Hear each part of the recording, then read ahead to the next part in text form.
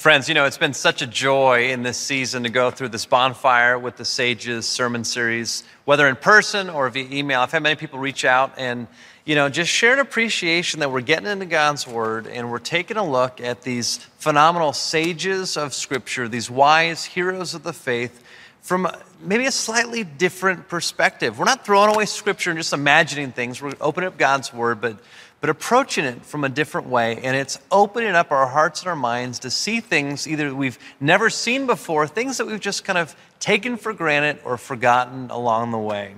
If you haven't been with us during this sermon series, it's called Bonfire with the Sages. You can go to our YouTube channel and search for Bel Air Church to find that channel and look for any of the sermons entitled Bonfire with the Sages. We've been taking a look at the life of Abraham and Mary and Moses and Joseph and Job and many others. And today we're going to get to a phenomenal woman in the New Testament by the name of Martha. But if, again, you haven't been with us, you might wonder, Bonfire with the Sages, what is this all about? Well, we've been exploring how, in what really is a pretty natural setting during the biblical era, in the Old Testament and the New Testament, we believe that many of them sat around a bonfire. It was around bonfires that they cooked. It was around bonfires that they kept warm. It was around bonfires that they had community. In fact, there's many scenes in Scripture that explicitly describe something happening around a bonfire. And in my own life, just on a personal note, I've experienced some of the most profound and deep conversations around a bonfire because there's enough time to connect with somebody else. To go through a bundle of wood isn't quick, it isn't rushed. And so there's something about the environment, the warm flickering of the fire, connecting with somebody at ground level face to face that really opens us up if we allow that space to do so. And so in this season, as I wear this shirt, gifted to me by my grandfather, thinking about not just the sages in Scripture, but some of the wise sages in our lives, it's an opportunity to take the questions that we're asking of these biblical characters, but also to take these questions to ask of each other. All right, so before we get to the text, before we get to a conversation with Martha around the bonfire, let's pray so that the Spirit of God would lead and guide us.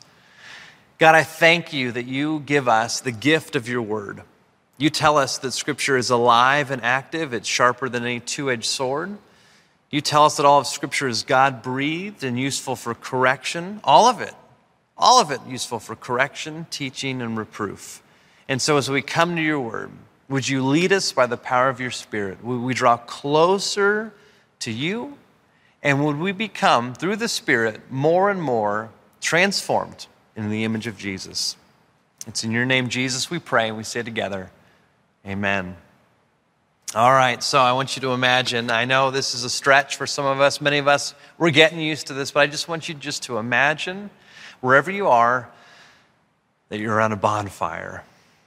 And if it helps to close your eyes and just kind of picture what it would be like surrounding in this circle of people, myself and others, people you know and people you don't know, around a warm, glowing, flickering fire, sparks flying, the crackling of the wood. I want you to imagine yourself in the most comfortable chair possible. You're cozied up, you've got your favorite drink. Again, you're not in the second or third or back row peering in. You're right there. You're right there, right in the thick of things. And as we get into this, I'm going to ask the same three questions that I've been asking every biblical sage. And I start off with this, and I say, Martha, my first of three questions for you is this. Looking back on your life, what is the one thing that God called you, the one thing that God asked you to take up in your life? And in that moment, there's a hush around the bonfire. Everybody looks at Martha, and she who has been looking at the bonfire looks up and she answers. So, looking back on my life, a lot of details that I know about that weren't recorded in Scripture. I know that how my life was recorded in Scripture was bookended by two meals. And the trajectory of my life, the transformation of my life happened between that first and second meal.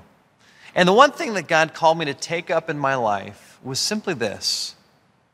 It was a laser-like focus on the one thing that was the most important thing in my life.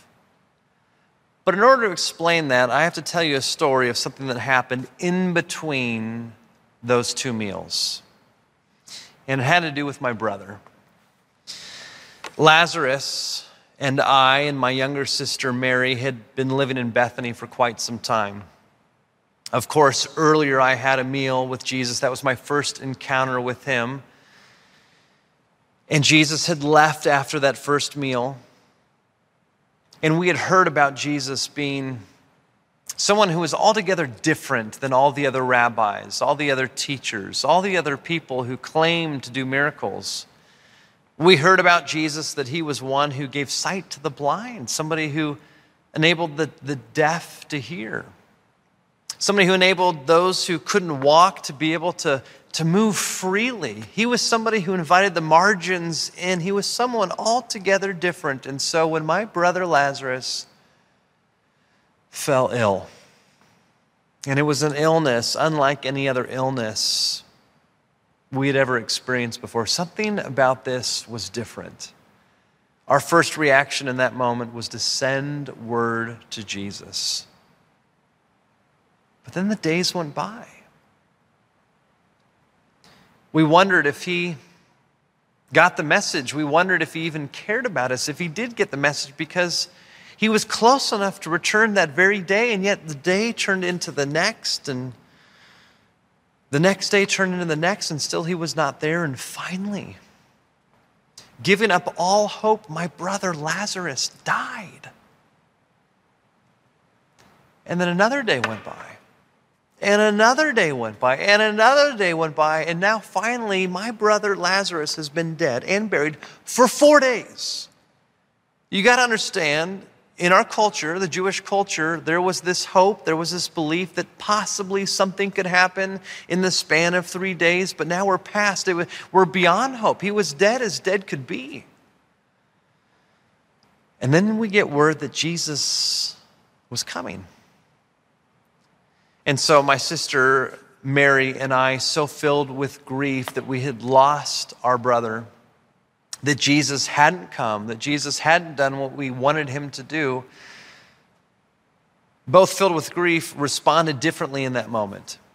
She didn't want to leave. She did not want to go and talk to Jesus, and yet I had to confront him face to face. And so I left my sister Mary and I went to Jesus. He was 2 miles outside Bethany, and I finally got to him. He wasn't even there yet, and I met him on the road, and I said, the first thing I said was, Jesus, if you would have just been here, my brother wouldn't have died. And yet, I know that God will do whatever you ask. Now, in this moment, filled with grief, filled with sorrow, filled with frustration, filled with disappointment, I was also filled with a sliver of hope.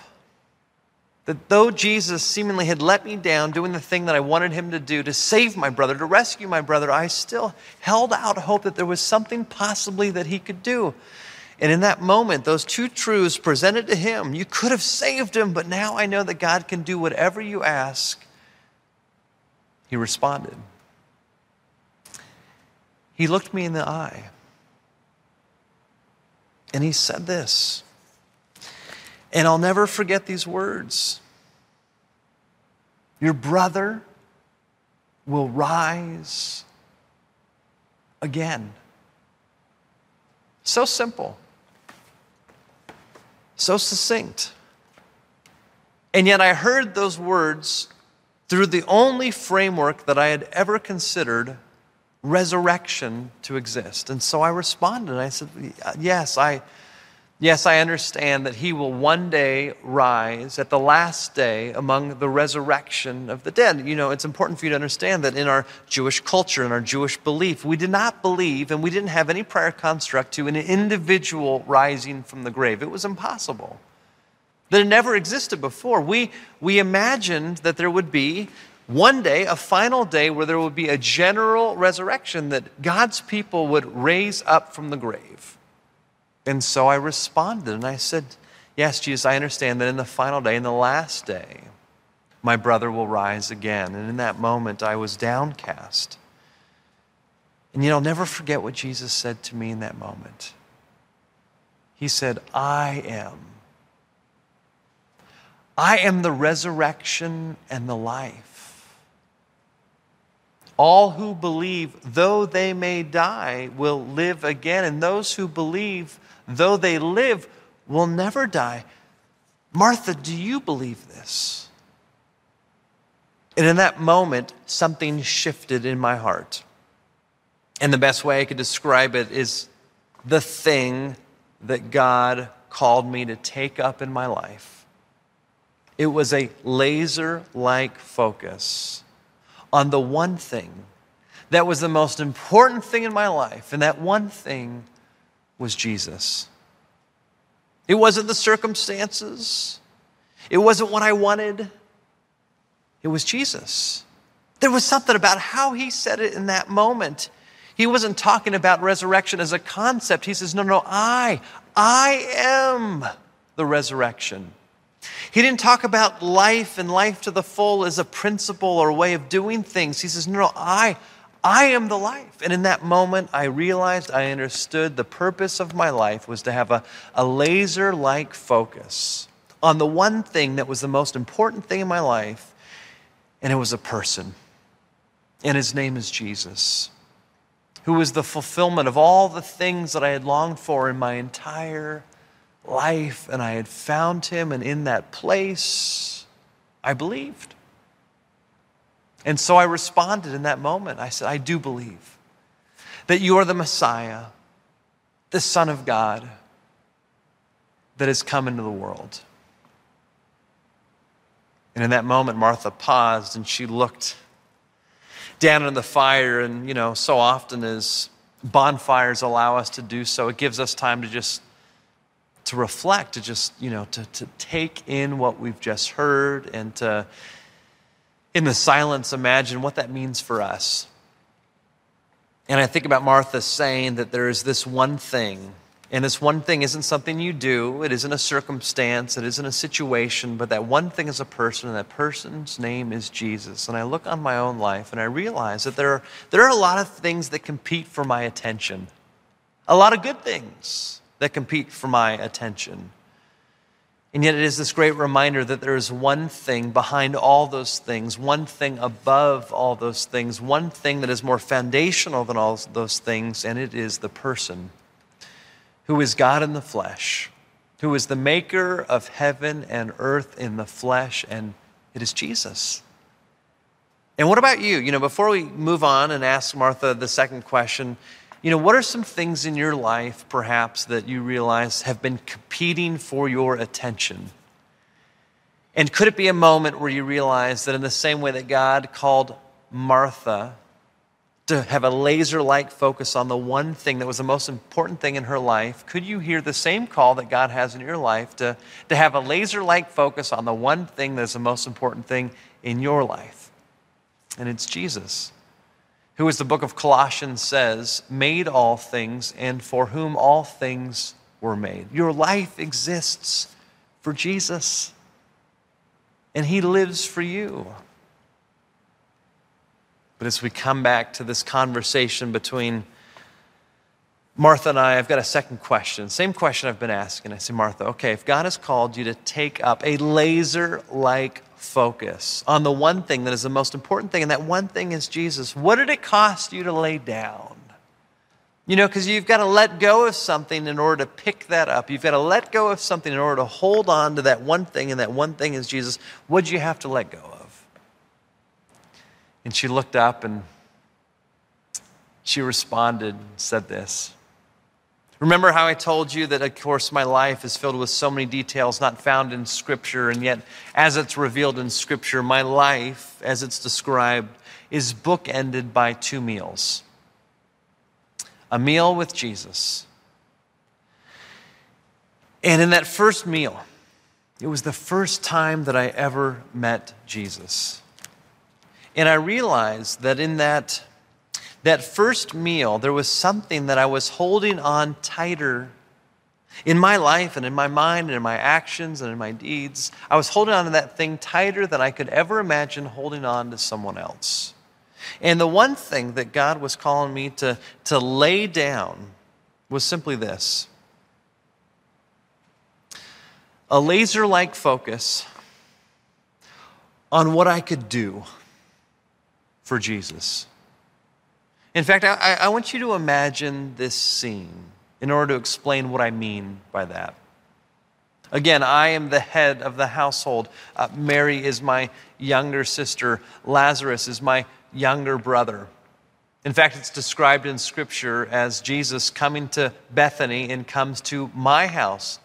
And it's described that way because it was my house. I was the head of the household. I was responsible for my family.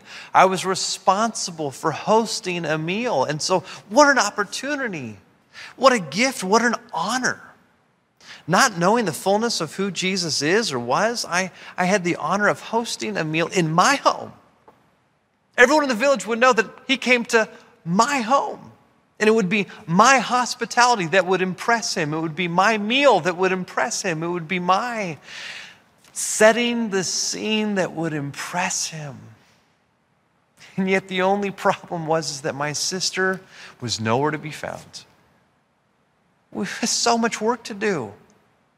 To cook, to prepare, to set the table.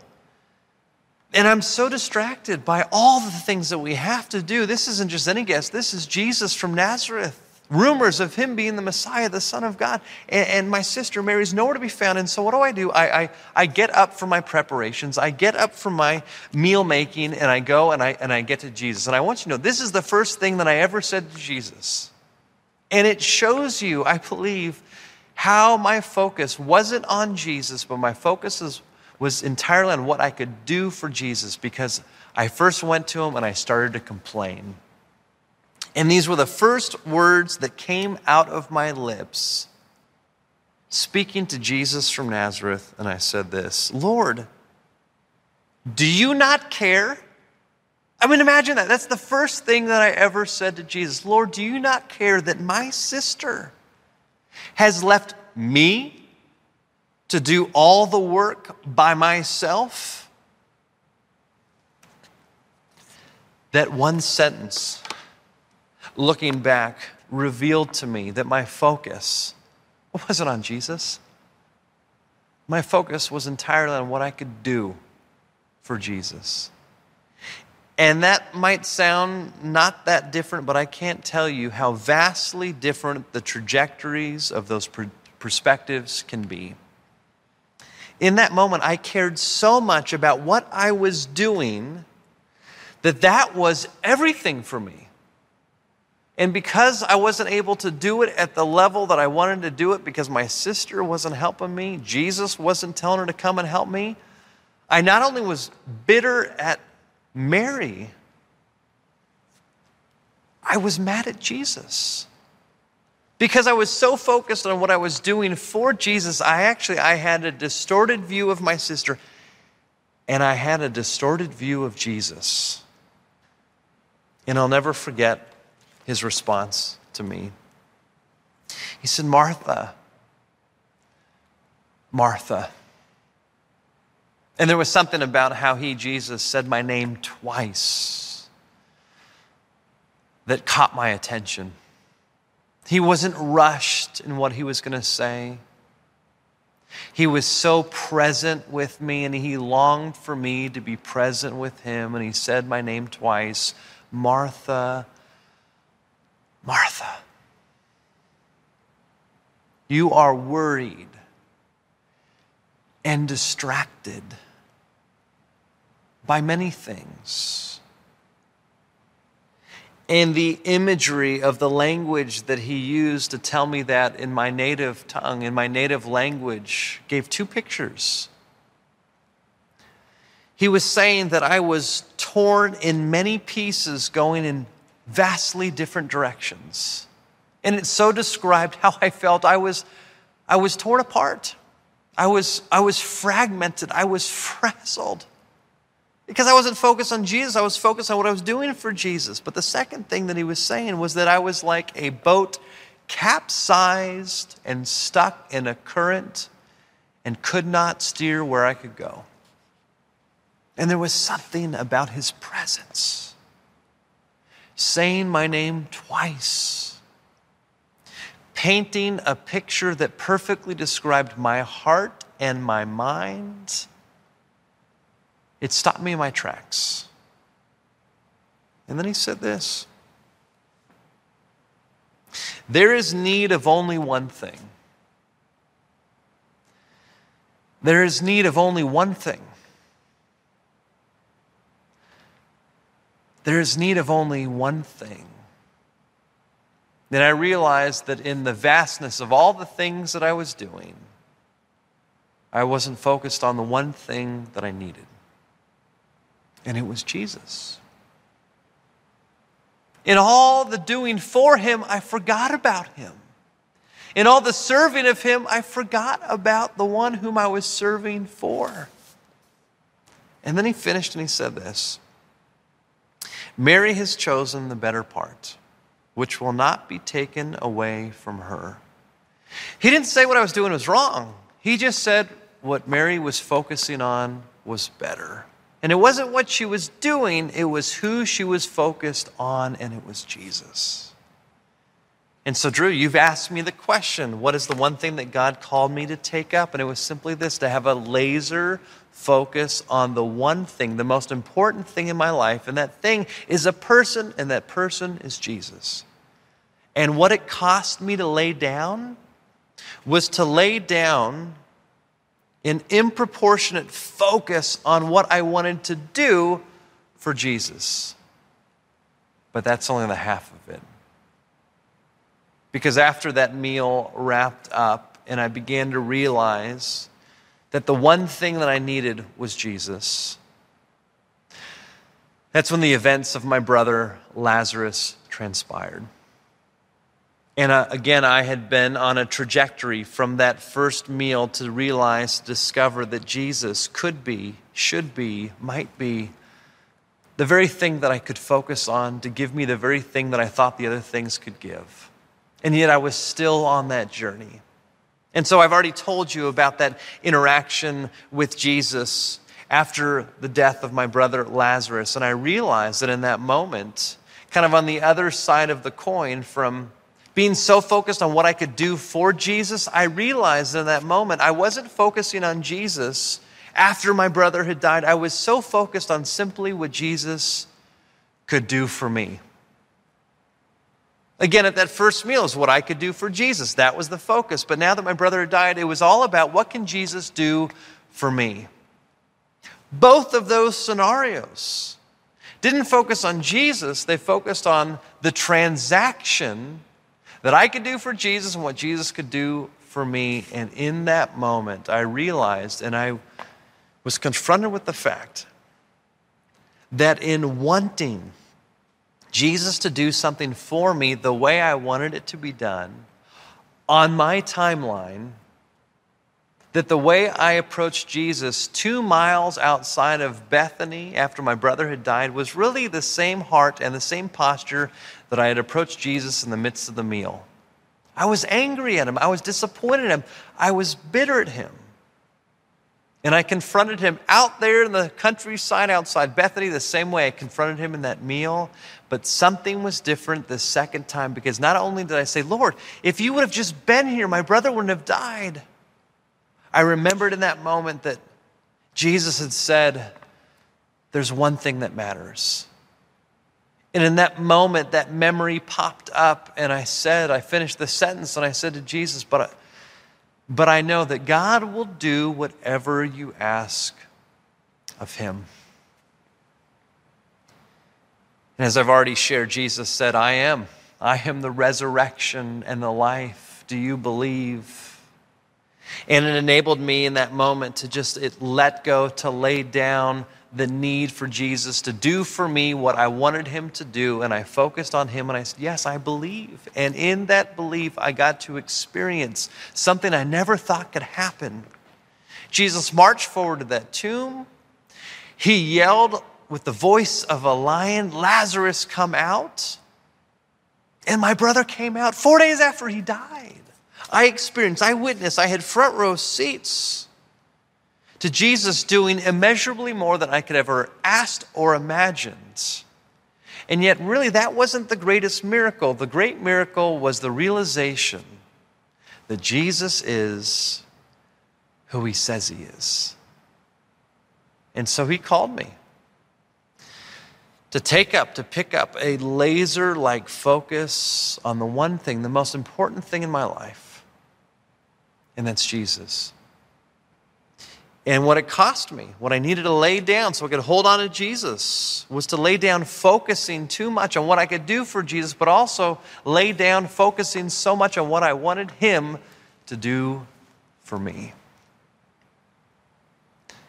And in that moment, Martha stopped talking. She looked at the fire, and I, like us perhaps around this bonfire with the space to reflect, begin to think about times in my own life where, man, I can relate.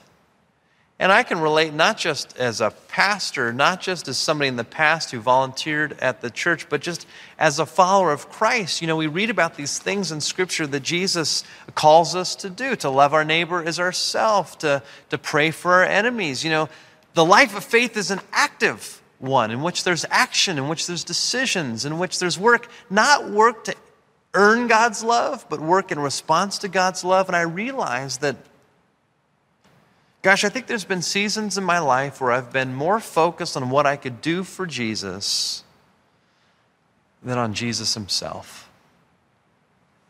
What about you? Has the maybe practice of always being on time and always getting your Bible reading in, you know, you always got that time of the day, perhaps some of you, and you always get it done. You know, is the activity, is that becoming more important? Is the routine of that becoming more important than the one whom speaks the word of God to you is? Or volunteering, or serving, or doing things for Jesus. Can you relate to Martha? Is there something, or perhaps in the past, something that you've had in your life where you've begun focusing more on the serving of Jesus than Jesus himself? You know, I love in Scripture how it says that we must never forget our first love. And that first love is expressed from God to us through Jesus. And we can fall in love with doing things for Jesus, but Scripture says don't forget, don't abandon your first love. What about the other side of the coin? You know, I can think about times in which I've wanted things from God. I've prayed, I've petitioned, I've hoped, I've waited. And it seems like God is not answering my prayers on my timeline the way I want. You know, I can relate to Martha as well. I can imagine times in my life where I've been frustrated. I've said kind of in my own way, God, if only you would have done this. What about you? Are there things you're praying about right now? Things you're hoping for, longing for? Things that you are wanting Jesus to do for you? And it's not that those are bad things. They can be good things, things that actually Jesus tells you to pray for, to ask for. It's not about not asking Jesus for things, but have those things become more important than the one thing that matters. Have the blessings become more important than the blesser. Have the gifts become more important than the giver. Have the answered prayers become more important than the one who invites you to come to him to find your rest, your peace, your significance, your joy. We sit in this moment reflecting on Martha's answers. And then I have a chance to ask her the third and final question. And I say, Martha, okay, I've heard you say that God called you, that God invited you to take up by choice a laser-like focus on the one thing in your life that mattered, Jesus, the person. And what it cost you to let go of was maybe an improportionate focus on what you could do for Jesus, but also an improportionate focus on what Jesus could do for you. Okay, I understand that. Here's my question. Was it worth it? And Martha looks up from the fire, and with a smile on her face, she says this. Drew and all, I told you that so many details of my life never found their way to be revealed in Scripture, and yet how my life revealed in Scripture was bookended by 2 meals. I shared with you the first meal, the first time I ever met Jesus. I shared with you how in that experience there was this opportunity, this honor, this experience where I could be known. Martha, Jesus would come to my house. And I quickly realized that I was focused on the wrong thing. And how after that meal, I began to learn and press in deeper and deeper, not into just what I could do for Jesus, not just what I wanted, but who Jesus was as the resurrection and the life, the one thing that mattered, the one thing that my sister Mary understood right from the beginning. And that brings us to the second meal, the bookends of how my life in Scripture was revealed. I want you to imagine this. After that first meal, after the miraculous healing of my brother, the first time we had ever heard about someone raising up from the dead, I then hosted a second meal in my home. But I want you to hear something so clearly from my lips, that it was still my home. Hospitality still had to be extended. Food still needed to be cooked. Preparations still needed to be made. And when you think about all the things that I had to do between the first meal and the second meal, I want you to understand that all the activity was exactly the same. It was the same amount of work. It was the same amount of preparation. It was the same amount of cooking. But here's what the difference was. In that second meal, my focus had changed. In the first meal, I was doing all these things, but my focus was on the things. In the second meal, I was doing all these things, but my focus was through the things to the one that mattered, and it was Jesus. And that was so liberating. It was so freeing because I realized in that second meal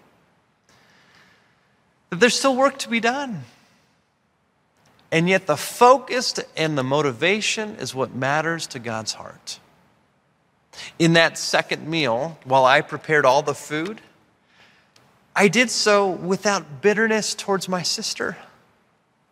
As I prepared all that food and did all the preparations, I did so without bitterness towards Jesus. I wasn't filled with frustration. I wasn't filled with distractions. I wasn't pulled and torn apart in multiple pieces. I wasn't a boat capsized, flowing down the current without direction. I was present with Jesus through my serving. I was present with Jesus through my hospitality. I was present with Jesus through the work of my hands. And it was in the context of that meal that I witnessed my sister do something so beautiful.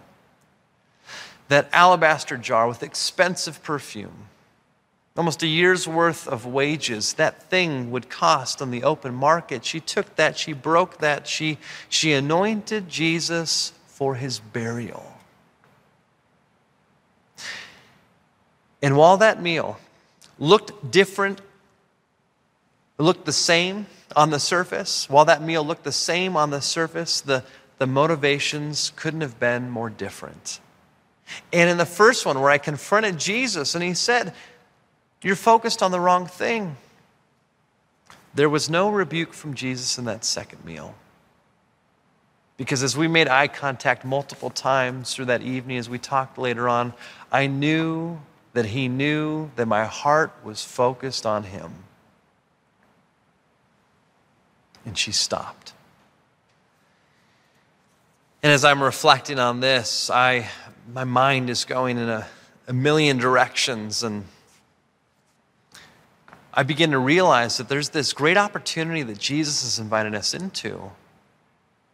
That to focus on Jesus doesn't mean we have to quit our job, doesn't mean we have to abandon our work, doesn't mean we have to just put everything aside, doesn't mean we have to move out into the wilderness so we have no distractions so we can just focus in on Jesus. No, no, no.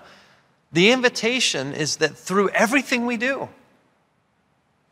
no matter what is before us, no matter what work, no matter what task, no matter with others or alone, no matter our health, no matter our level of wealth, no matter what is going on in our life, it is an opportunity to practice the presence of the one who is present with you. And so it reframes everything. It doesn't make the work that I do for Jesus bad. It enables me to see that that's the context through which I can focus on Jesus. It doesn't make me praying for Jesus to answer my prayers bad, but it enables me that through those prayers I can just lean in and be closer to Jesus. What about you? What do you have in the week ahead? What do you have later on today? What are you going to be doing in the next hour? What if that was an opportunity for you to learn from Martha, to not be distracted by these many things, to not be torn in many pieces, to not be a boat capsized, but through that activity, you would focus on the one thing that matters, and that thing is a person, and his name is Jesus. I am moved so tremendously by how present Jesus is with us.